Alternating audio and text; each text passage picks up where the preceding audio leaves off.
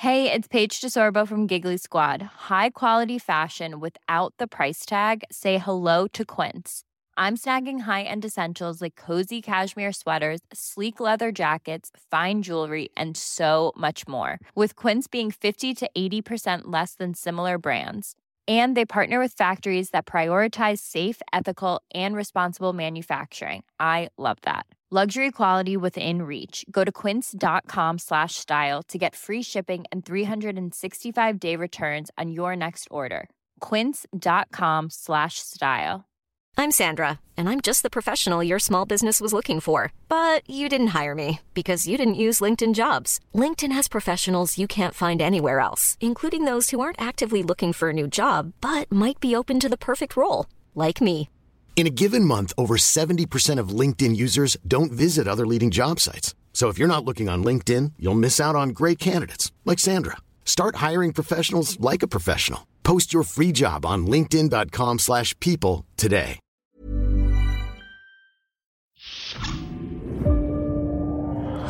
Look, I get it, real life can be really hard. The things sent to test our emotional mettle are unpredictable, unforgiving, and normally really unpleasant. When you finally get some time for escapism, the last thing you want is your 24th century sci-fi adventure of choice bringing you down. But the beauty of the human condition is that fictional catharsis can itself be quite therapeutic. Watching our intrepid adventurers struggle through life as haphazardly as you and me reminds us that this stuff impacts everyone, even Starfleet captains. Actually, especially Starfleet captains. In grief, in sorrow, in sadness, and in flute playing is some incredible drama. So, alright crew, set your faces to glum because my name is Adam Cleary and these are the 10 saddest moments in Star Trek. Number 10, he knows, Doctor, he knows.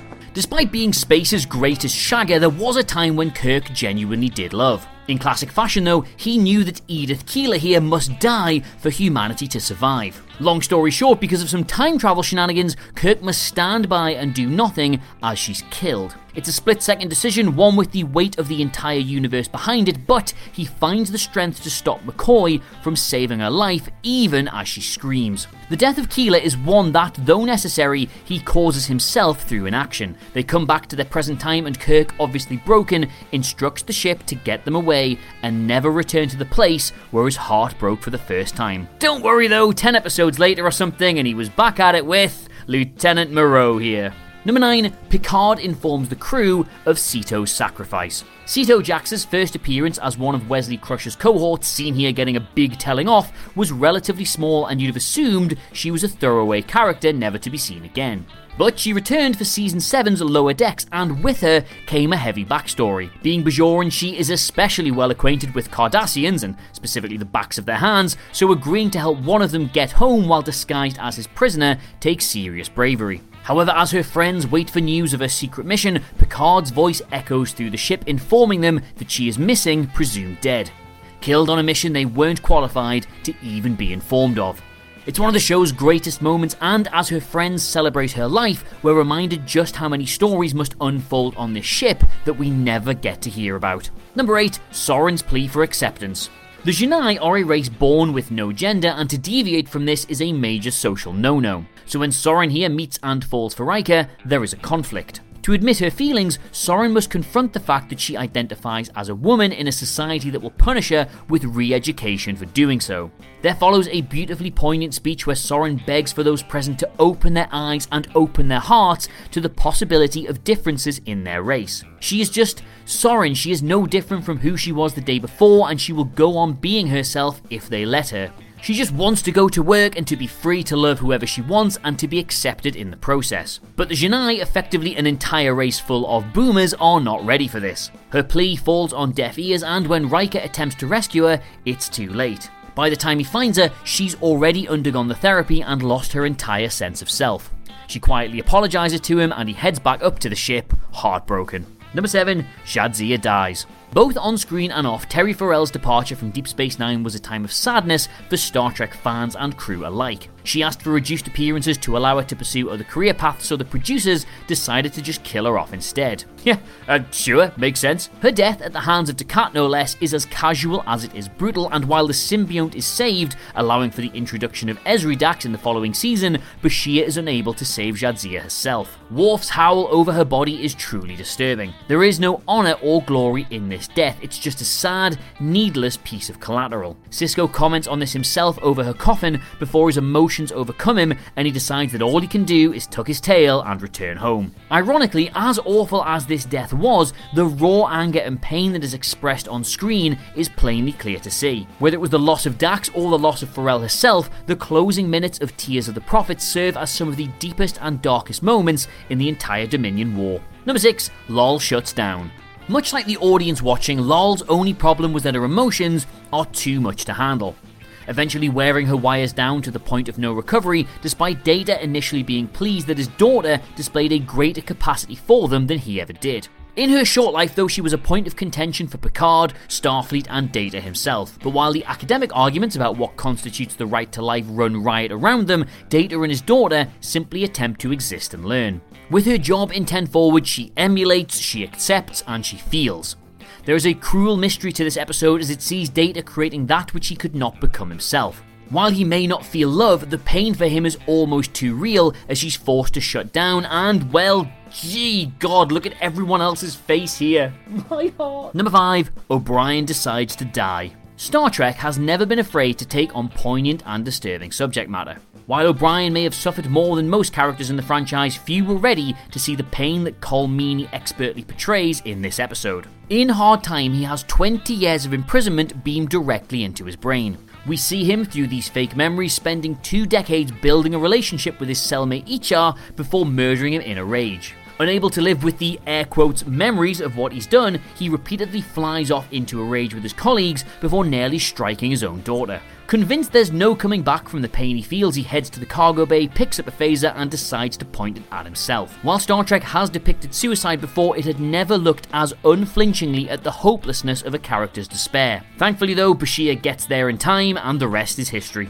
Number 4, The Final Melody. Picard's time as Kamen will forever rank as among the most beautiful episodes of Star Trek The Next Generation. Following the captain through his initial confusion and hostility to his surroundings, to his acceptance and then embracing his new life, makes for a very moving story. The melody that Picard learns to play on the flute is a warm movement full of hope, but it takes on an entirely new meaning in the episode's closing moments.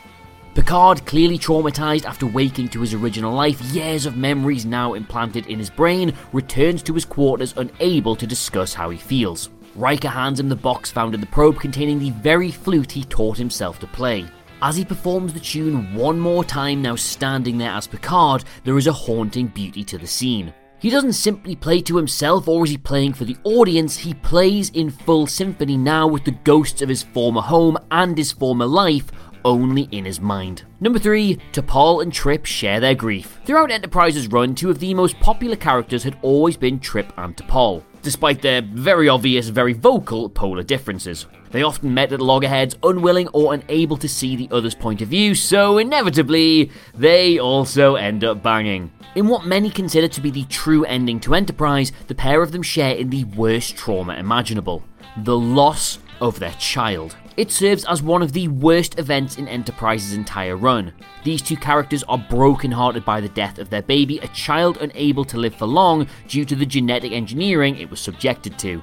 Elizabeth, as she is named for Trip's sister who was lost in the Xindi attack, passes away and brings the episode and the series to a sad ending. Number 2, I have been and always shall be your friend. Now, yes, Star Trek's most heart-wrenching moment might have only come about because of Leonard Nimoy's frustrations with Paramount, but it's nonetheless one of the truest examples of fraternal friendship that cinema has ever offered. It's become not only the defining moment of the original cast's time on the big screen, but the piece of writing that fully cements the relationship between Kirk and Spock, how their differences, for all the friction it brought them, were actually the pair's greatest strength. In their final moments, with the normally impulsive Kirk having saved the day with his intellect, and the intellectual Spock now saving the ship in an impulsive act, you see how each man truly impacted the other. And as his hand slips from the glass separating the 2, fans in 1982 must have assumed Star Trek could never make something as heartbreaking ever again.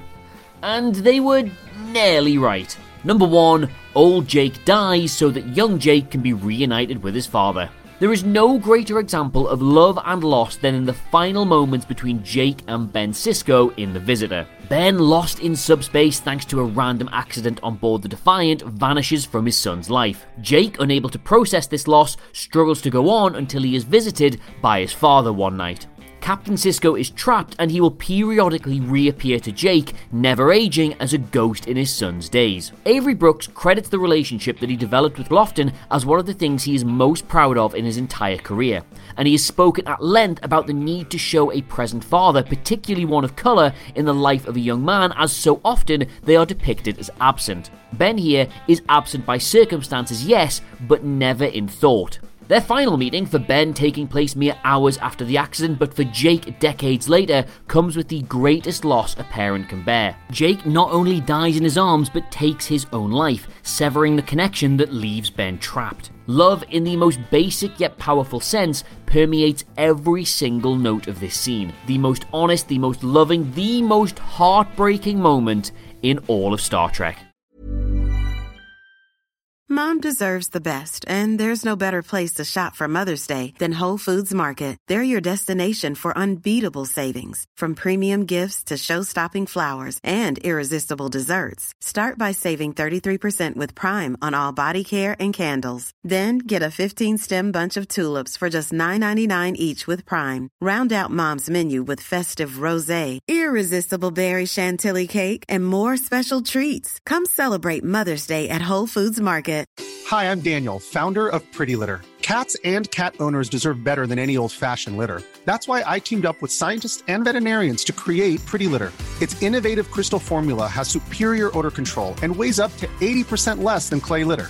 Pretty Litter even monitors health by changing colors to help detect early signs of potential illness. It's the world's smartest kitty litter. Go to prettylitter.com and use code ACAST for 20% off your first order and a free cat toy. Terms and conditions apply. See site for details. Hey, it's Paige DeSorbo from Giggly Squad. High quality fashion without the price tag. Say hello to Quince. I'm snagging high-end essentials like cozy cashmere sweaters, sleek leather jackets, fine jewelry, and so much more. With Quince being 50 to 80% less than similar brands. And they partner with factories that prioritize safe, ethical, and responsible manufacturing. I love that. Luxury quality within reach. Go to quince.com/style to get free shipping and 365-day returns on your next order. Quince.com/style.